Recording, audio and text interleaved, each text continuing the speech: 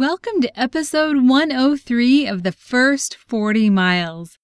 If you're new to backpacking, or if you're hopelessly in love with someone who wants you to love backpacking, then this podcast is for you.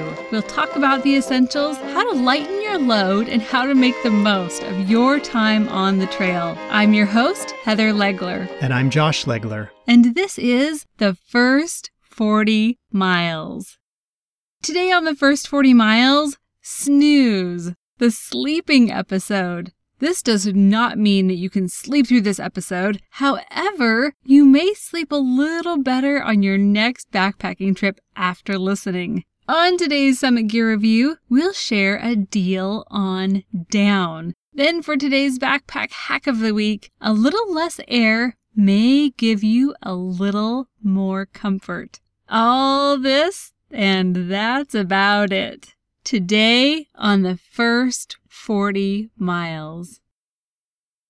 This is a pretty ambitious episode because my goal in this episode is to help every single person listening to experience a perfect night's sleep while backpacking. You're sleeping in a completely foreign environment, so there are a lot of barriers to overcome and a lot of things we all have to figure out to get that perfect night's sleep. It's a pretty tall order, really, to say that you're going to be in an unfamiliar place compared to being at home that's very familiar, in a place that might have noises compared to being home that's completely quiet, and you're going to have maybe about 3 pounds of sleeping gear compared to, I don't know, how much does our bed weigh? A couple hundred pounds? I mean, the difference in bulk and weight for what we use as a bed at night compared to what we use on the trail is just huge. Have you ever had like an epic night's sleep, Josh, where you crashed, you slept comfortably in every way, and you woke up the next morning feeling like a rock star? I mean, I guess maybe that's not a good... I don't know how rock stars feel when they wake up. Probably not super great. Good point. You woke up feeling refreshed, energetic, and enthusiastic. Yeah, I have. It's never been on the first night of a backpacking trip. Those rare perfect nights that I have, it seems like they're maybe the third or fourth night into a week-long trip. And what makes it perfect? Well, for one, the temperature was perfect. The sounds were perfect. We weren't too close to a loud river, but maybe there was enough background noise to lull me to sleep. And then it was just comfortable. It wasn't sweaty or clammy.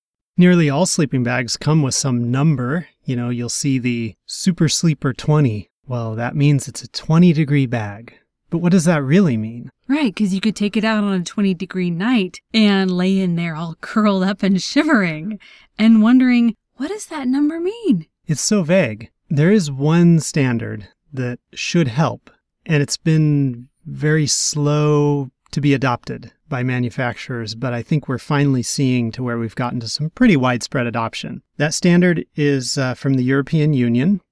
It's the EN 13537 standard. That sounds high-tech. Yeah, just some number. But when you're looking at sleeping bags, you'll see an EN rating. If you see an EN rating on a sleeping bag, then you know that it's actually gone through a standardized test. So the same test was applied to that sleeping bag that was applied to other sleeping bags from other manufacturers that you might look at. So that standard still may not tell you whether the bag's going to be comfortable for you, but at least it will allow you to do a pretty fair comparison between two different sleeping bags or two different manufacturers.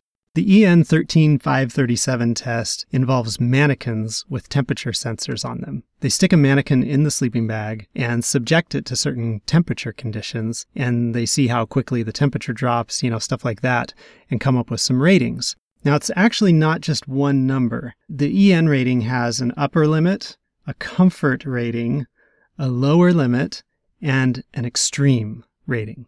Okay, so the way this works is the upper limit is the temperature at which a standard man can sleep without excessive perspiration in the sleeping bag. So if it's going to be a warm night, this number will tell you, this bag is good up to 50 degrees. But if you're on a night that's warmer than 50 degrees, then the average man is going to start perspiring in the sleeping bag and be uncomfortable.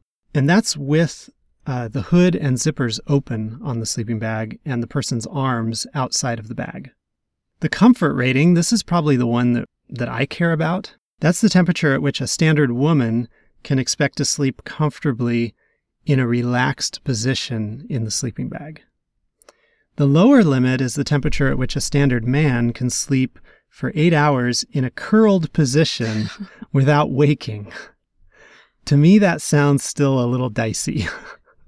And then the extreme is the minimum temperature at which a standard woman can remain for 6 hours in the sleeping bag without risk of death from hypothermia. But it doesn't rule out frostbite. Yikes.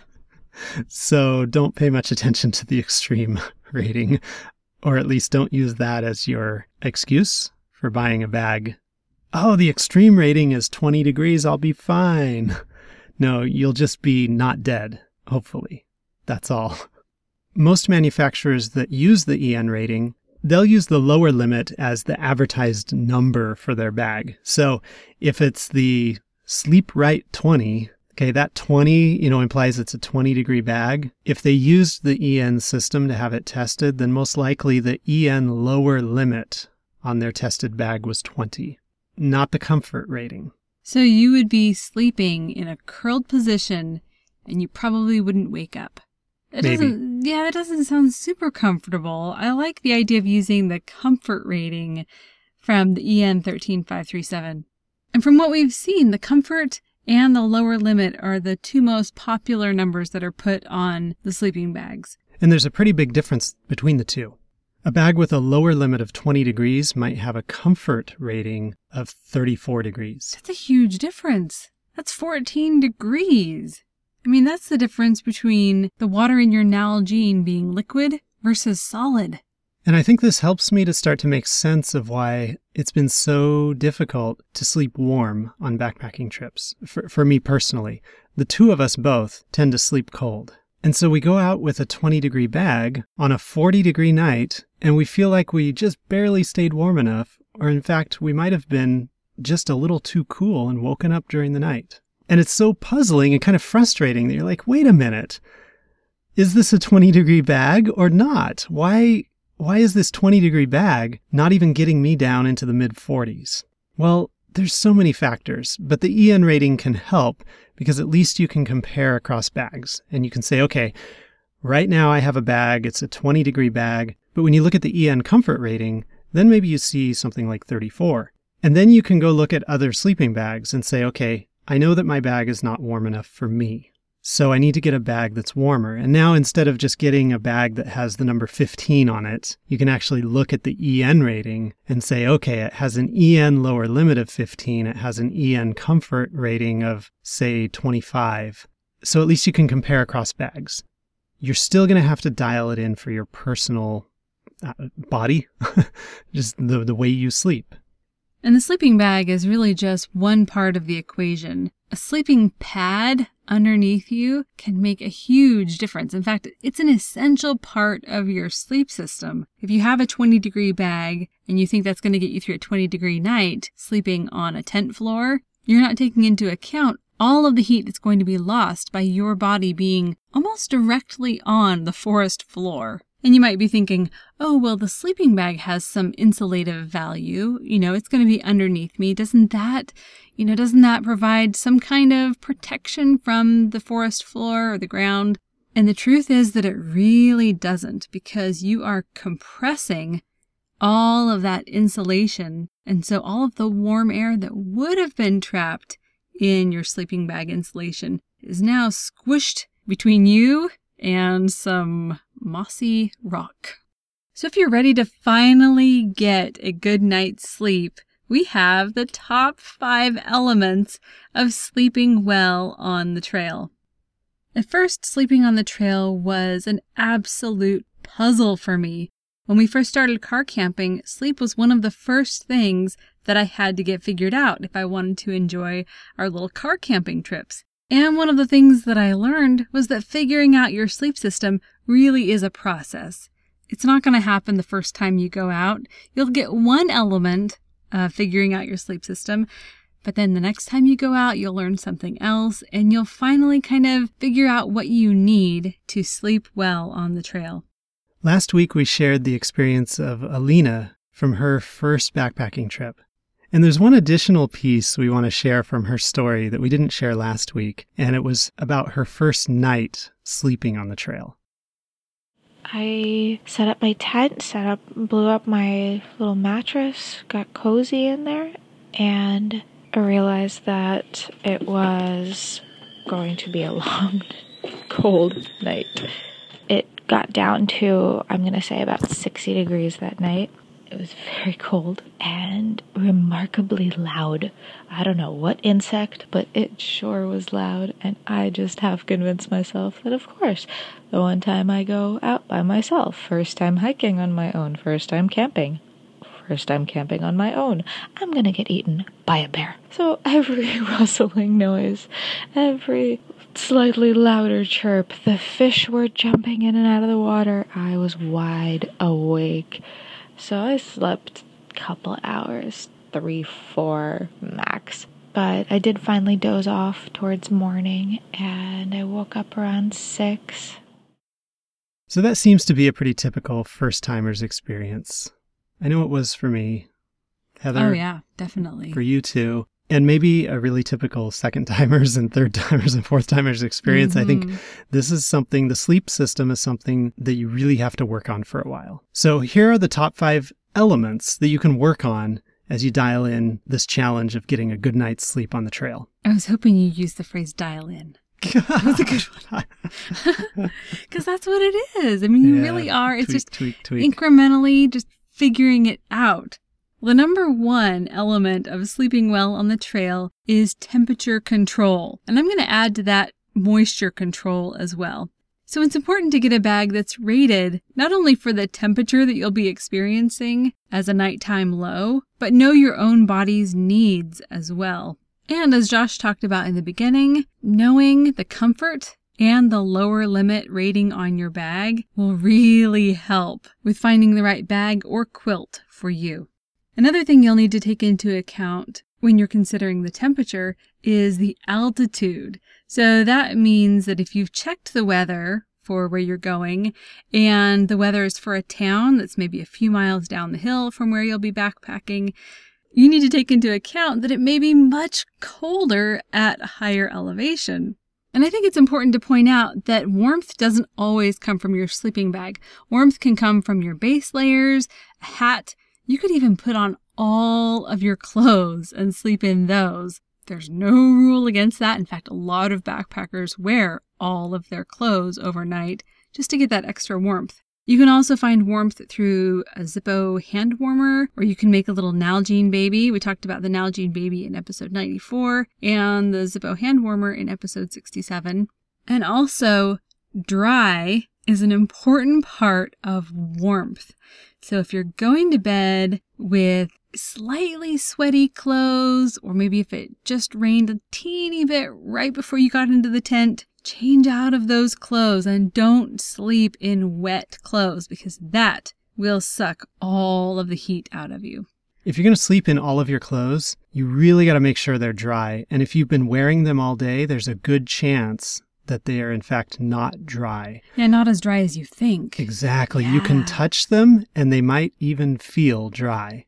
Take a pair of socks. Oh, totally. That's where it always happens. Yep. Yeah. Remove that pair from your feet and let it set for 10 minutes in the open air and then feel it. And, once it has cooled down, you may notice, whoa, these socks are really damp. And they stink. Well, that too. So while I love to kind of reuse my clothing and use them as additional layers at night, often, I've got 2 sets of socks. And so whatever I wore that day is going to come off and I'm going to put on the set that I didn't wear that day because it's spent all day drying out. And that's what I'll sleep in and then wear those socks the next day and switch off back and forth. And the same thing goes for shirts, base layers, etc. And then the last 2 things that I wanted to talk about as far as temperature control goes, don't leave home without your sleeping pad. And then the other thing, which Josh and I haven't experimented with at all, is using a sleeping bag liner. And I've seen different liners out there that claim different temperature ratings. You know, they can add 8 degrees to your bag or, add 15 degrees to your bag. I don't know. I really have no idea if they really do add that much. So we'd love to hear from people who have used sleeping bag liners and just kind of hear their experience and what type they used and if it really did add to the warmth of their sleeping bag. The number 2 element to sleeping well on the trail is good physical health. It's amazing how just a little bit of stomach acid can keep you awake for hours. On the trail, your diet is different than it is at home, and a change in diet can cause heartburn. So just keeping a few Tums in your first aid kit can really help you to sleep like a pregnant lady. Because for me, heartburn was the one thing that made it so I could not sleep when I was expecting each of our children. Tums are amazing.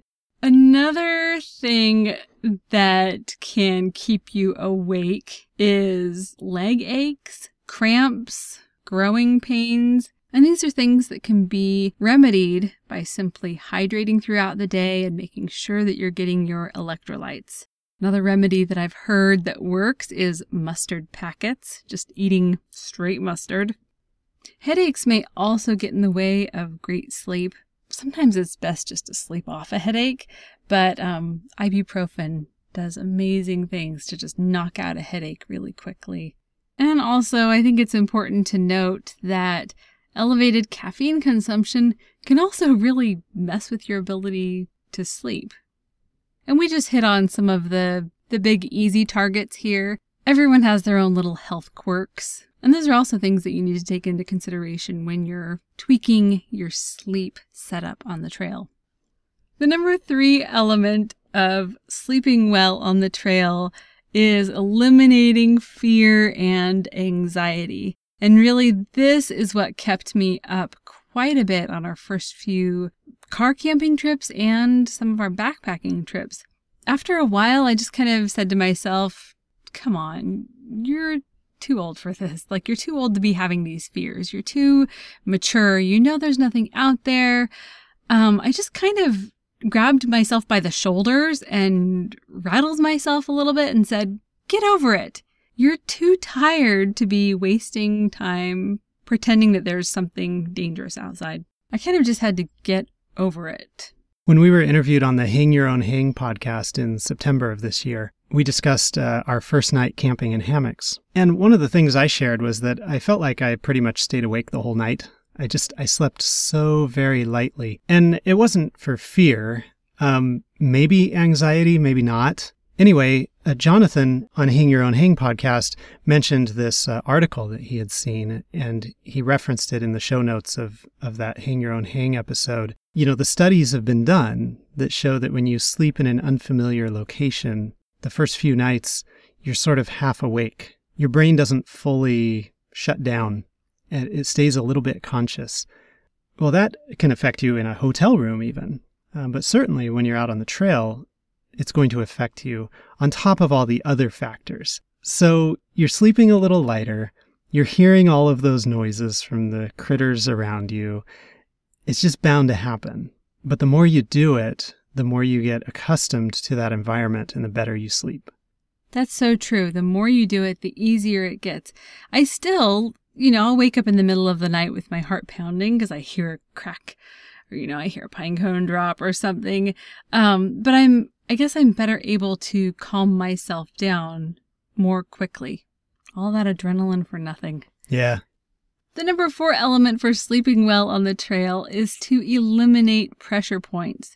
One of the cool things that Josh and I noticed when we tried hammock camping is that the hammock really solves all of those awkward pressure point problems. There's just really nowhere for you to get sore when you are laying in a hammock. So I loved our hammock experiences that we had this summer. Another thing that really helps to eliminate pressure points is an air-filled sleeping pad.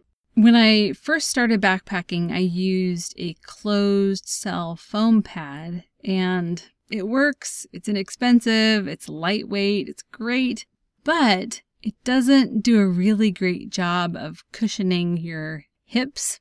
so it wasn't as comfortable as other things that I've tried. Another pressure point that I've figured out how to eliminate is, don't really know how to explain it, but it's that awkward sleep position where your arm falls asleep, like you've pinched a nerve somewhere and your arm just goes dead. So I figured out that if I use a pillow and elevate my head up, high enough, that my arm doesn't fall asleep. So that's another little tweak to my sleep system that worked for me. So for you, a pillow is really essential to having a good night's sleep. Definitely. A pillow, and sometimes I combine a pillow with the clothing in my stuff sack so that I can get extra loft. It's important. It's how I sleep comfortably at home, so it works on the trail. Right, with your 4 pillows at home, and I'm fine with just flat, no pillow. So a lot of this is so personal, and that's why, we use the term dialing it in, because you're just making these tiny adjustments in all these different aspects of your sleeping situation. The 5th element of sleeping well on the trail is quiet. You come up to your campsite, you're using your eyes to see the great scenery. It looks beautiful. You set up camp, and then you try to go to sleep at night, and you hear this rushing river right next to you. It didn't sound that loud, when you showed up to camp. But now that everything else is quiet and everyone is in bed, that river is just, it's like it's the only thing you can pay attention to. It's so funny because, you don't want to complain about it. You don't want to be like, oh, that river is so annoying. But sometimes nature can be loud. So keep that in mind. If you're a light sleeper, maybe it makes sense to be a little further away from the river, or even the shore of a lake can make those the lapping sounds. Yeah, the lapping sounds of the waves. Now, on the other hand, if it is super, super quiet, if the environment is super, super quiet, then you're going to hear every little sound that happens in the forest. Every little crack, every little pop. And so for me, the best nights sleeping have been in this mid-range where I'm close but not too close to some kind of river or stream that's creating white noise, but it's a low level of white noise, so it's not keeping me awake. But it's enough white noise that it's covering up just those little sounds of twigs snapping and leaves dropping. And the killer chipmunks coming out to attack me. It just covers them up so I don't notice them. Cool. I never thought about using water as white noise to cover up just that forest noise at night. And if you really are a light sleeper, then bringing some earplugs or even just earbuds that you're already using with your MP3 player, those can do a really good job of just blocking out sound. So don't feel bad if you don't get your sleeping figured out the first time or even the first few times that you go out backpacking. Just keep working on it. Number one is to try to figure out the temperature. To me, that is really the top thing to figure out. Get yourself sleeping at a comfortable temperature. Then pay attention to your physical condition, physical health. Eliminate fear and anxiety. Eliminate the pressure points. And pay attention to getting some quiet at night. All of what we shared so far may make you pretty nervous about going out on a backpacking trip and sleeping overnight on the trail. I mean, we've made it sound pretty hard. And we've made it sound like really your first night on the trail, you might as well just expect it to be horrible. But there's this phenomenon, and we talked about it in episode 13. I don't know how many trips I've been on where I slept very lightly through the night. I felt like I hardly got any sleep at all. And yet the next day, I was fine. I didn't have a headache. I wasn't fatigued. I wasn't confused or, mentally dull, I guess. And I had a great day. And so just keep that in mind. You may have some restless nights with some pretty light sleep, especially on your first few trips. But we're going to hope that this phenomenon, whatever we call it. We called it the backpacker sleep phenomenon. We're going to hope that that kicks in for you. And that even if you have some pretty light nights of sleep, you're going to have a great experience backpacking. For today's Summit Gear Review, we will be reviewing the Slumberjack Sojourn 20-degree down bag. When I was a teenager, I got a Slumberjack sleeping bag, and I just kept on using it. It was the Slumberjack Everest Elite, if I remember right. And I've had that thing for 30 years. It's been a great bag. It was a 20-degree bag. I've continued to use it. I mean, even as we've gotten back into backpacking and have refreshed much of our gear, I still kept using that Slumberjack bag that I had from 30 years ago. And so when Heather told me I was going to get a new Slumberjack sleeping bag, the Sojourn 20, I was excited to see how much has changed or how much hasn't changed. My Slumberjack bag from 30 years ago was synthetic insulation. It had a very lightweight kind of nylon shell. And I was curious, would the new bag be lighter? Would it feel warmer? I mean, they're both 20-degree bags, but I have a bag that has been with me for 30 years. I don't know if it's still a 20-degree bag. So would the new bag be warmer? Would it be lighter? Would it be more comfortable? What additional features would it have? Well, I think an interesting thing about the structure of the Slumberjack Sojourn 20 is that it has what's called a relaxed mummy shape, which means it's not as tight as the traditional mummy, which can be kind of suffocating for a lot of people, and you feel kind of like, oh, I can't move. But this is a little bit more rounded, which means that it can fit a variety of shapes of people, and this shape is going to be comfortable for men as well as women. I noticed right away that it doesn't become nearly as narrow in the foot box, so I can really move my feet around. I have long legs, and sometimes it's really uncomfortable to not be able to bend your knee. Yeah. And in a lot of sleeping bags, it's so narrow at the bottom that you really can't bend your knee. And in this one, I've got a little more room. I can actually bend my knees and kind of, move them around a little bit and I guess get away from that kind of claustrophobic feeling. Oh, definitely. The Slumberjack Sojourn uses 550 fill power gray duck down, which has been treated with dry down. And that dry down treatment does amazing things for the down. It allows the down to stay drier 10 times longer. And so it's not going to collapse at the first sign of moisture. It maintains more loft when it's wet or damp, and then it dries about a third faster than untreated down. It has a pretty standard mummy bag hood where it has two adjustments, one for the hood going behind your head and another adjustment cord for the part of the sleeping bag that comes right in front of your face or neck. The other big standout feature on this particular sleeping bag is that it has dual zippers. So it's not just a left side open or right side open bag. You've got a zipper on both sides with a couple of Velcro closures along the way on those zippers. So if you close the top Velcro closure, then of course that's going to prevent the zipper from opening at all. Then there's another Velcro closure that comes, just under the armpits, I guess. So if you close those ones, then you can unzip maybe the first foot or so of the bag, and then it'll stop there and not unzip further. Now, the structure is a little different because of that. Most sleeping bags that only open on one side, the zipper is exactly on the side. So there's just as much bag above the zipper as there is below the zipper, when you're sleeping in the bag.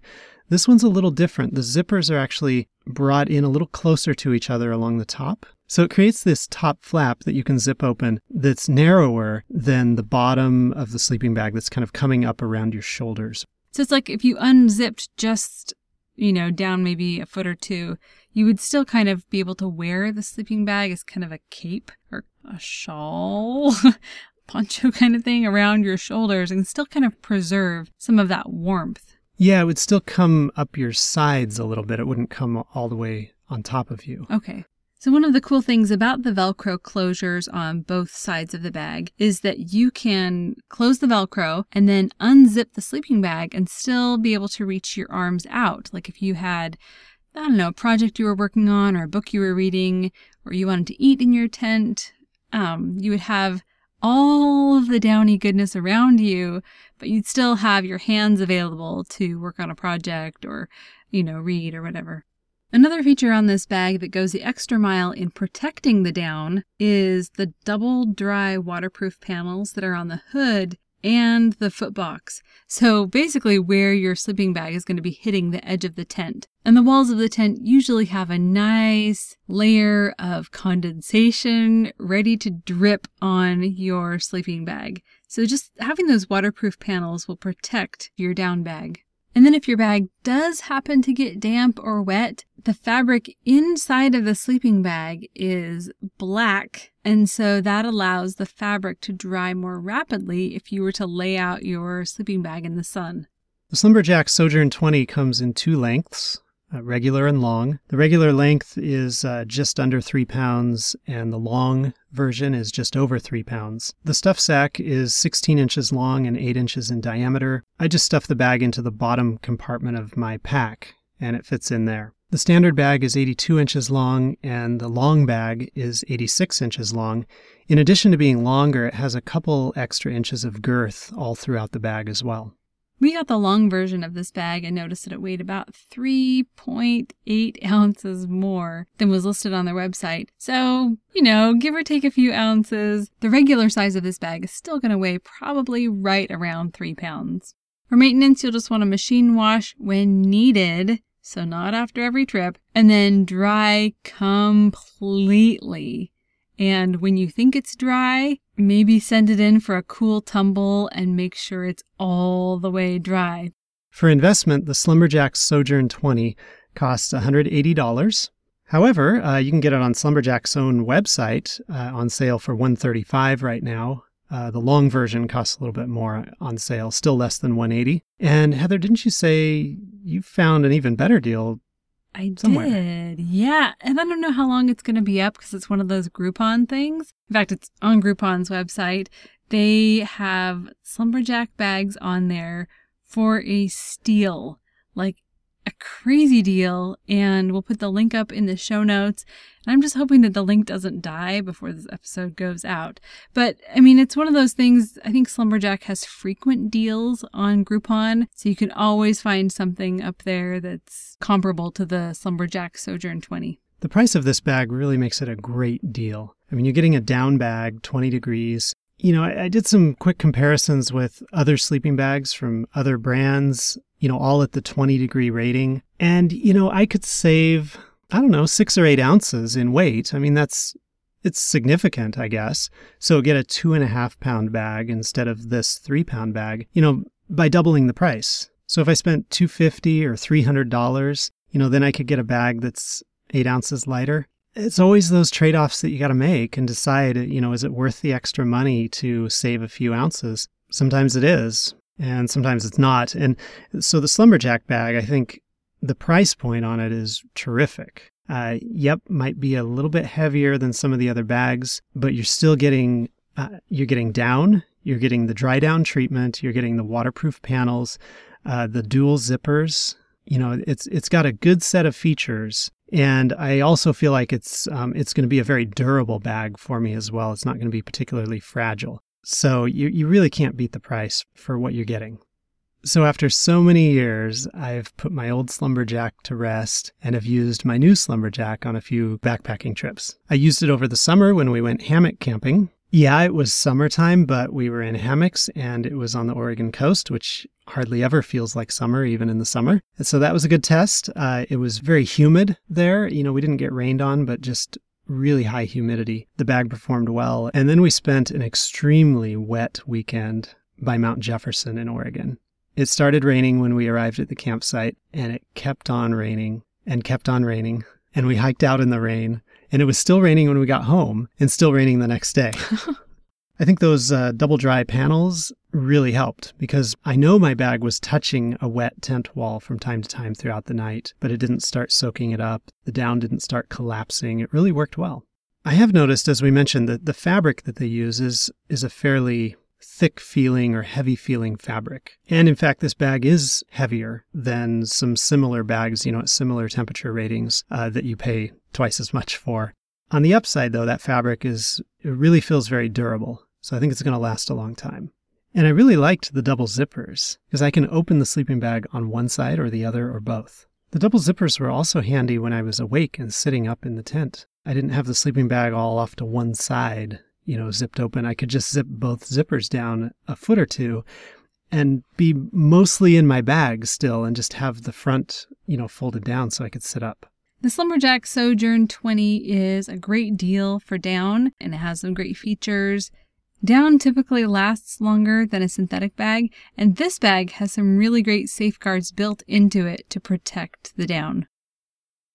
For today's backpack hack of the week, deflating your firm air mattress. We had a friend who borrowed one of our sleeping pads for a recent trip, and he slept horribly for the first 3 nights. And then on the 4th night, someone suggested to him that he deflate the pad just a little bit. And it worked. He slept wonderfully. So if you have an air mattress and it's really uncomfortable and you cannot figure out how to make it comfortable, try deflating it just a little bit and see if that works. And we'll leave you today with a little trail wisdom from our good friend on the trail, Alan S. Kesselheim. He said, "A great many people, and more all the time, live their entire lives without ever once sleeping out under the stars." That's it for today. Thank you for listening. If you've been on a recent backpacking trip, share your story at thefirst40miles.com/story. We'll see you next time on The First 40 Miles.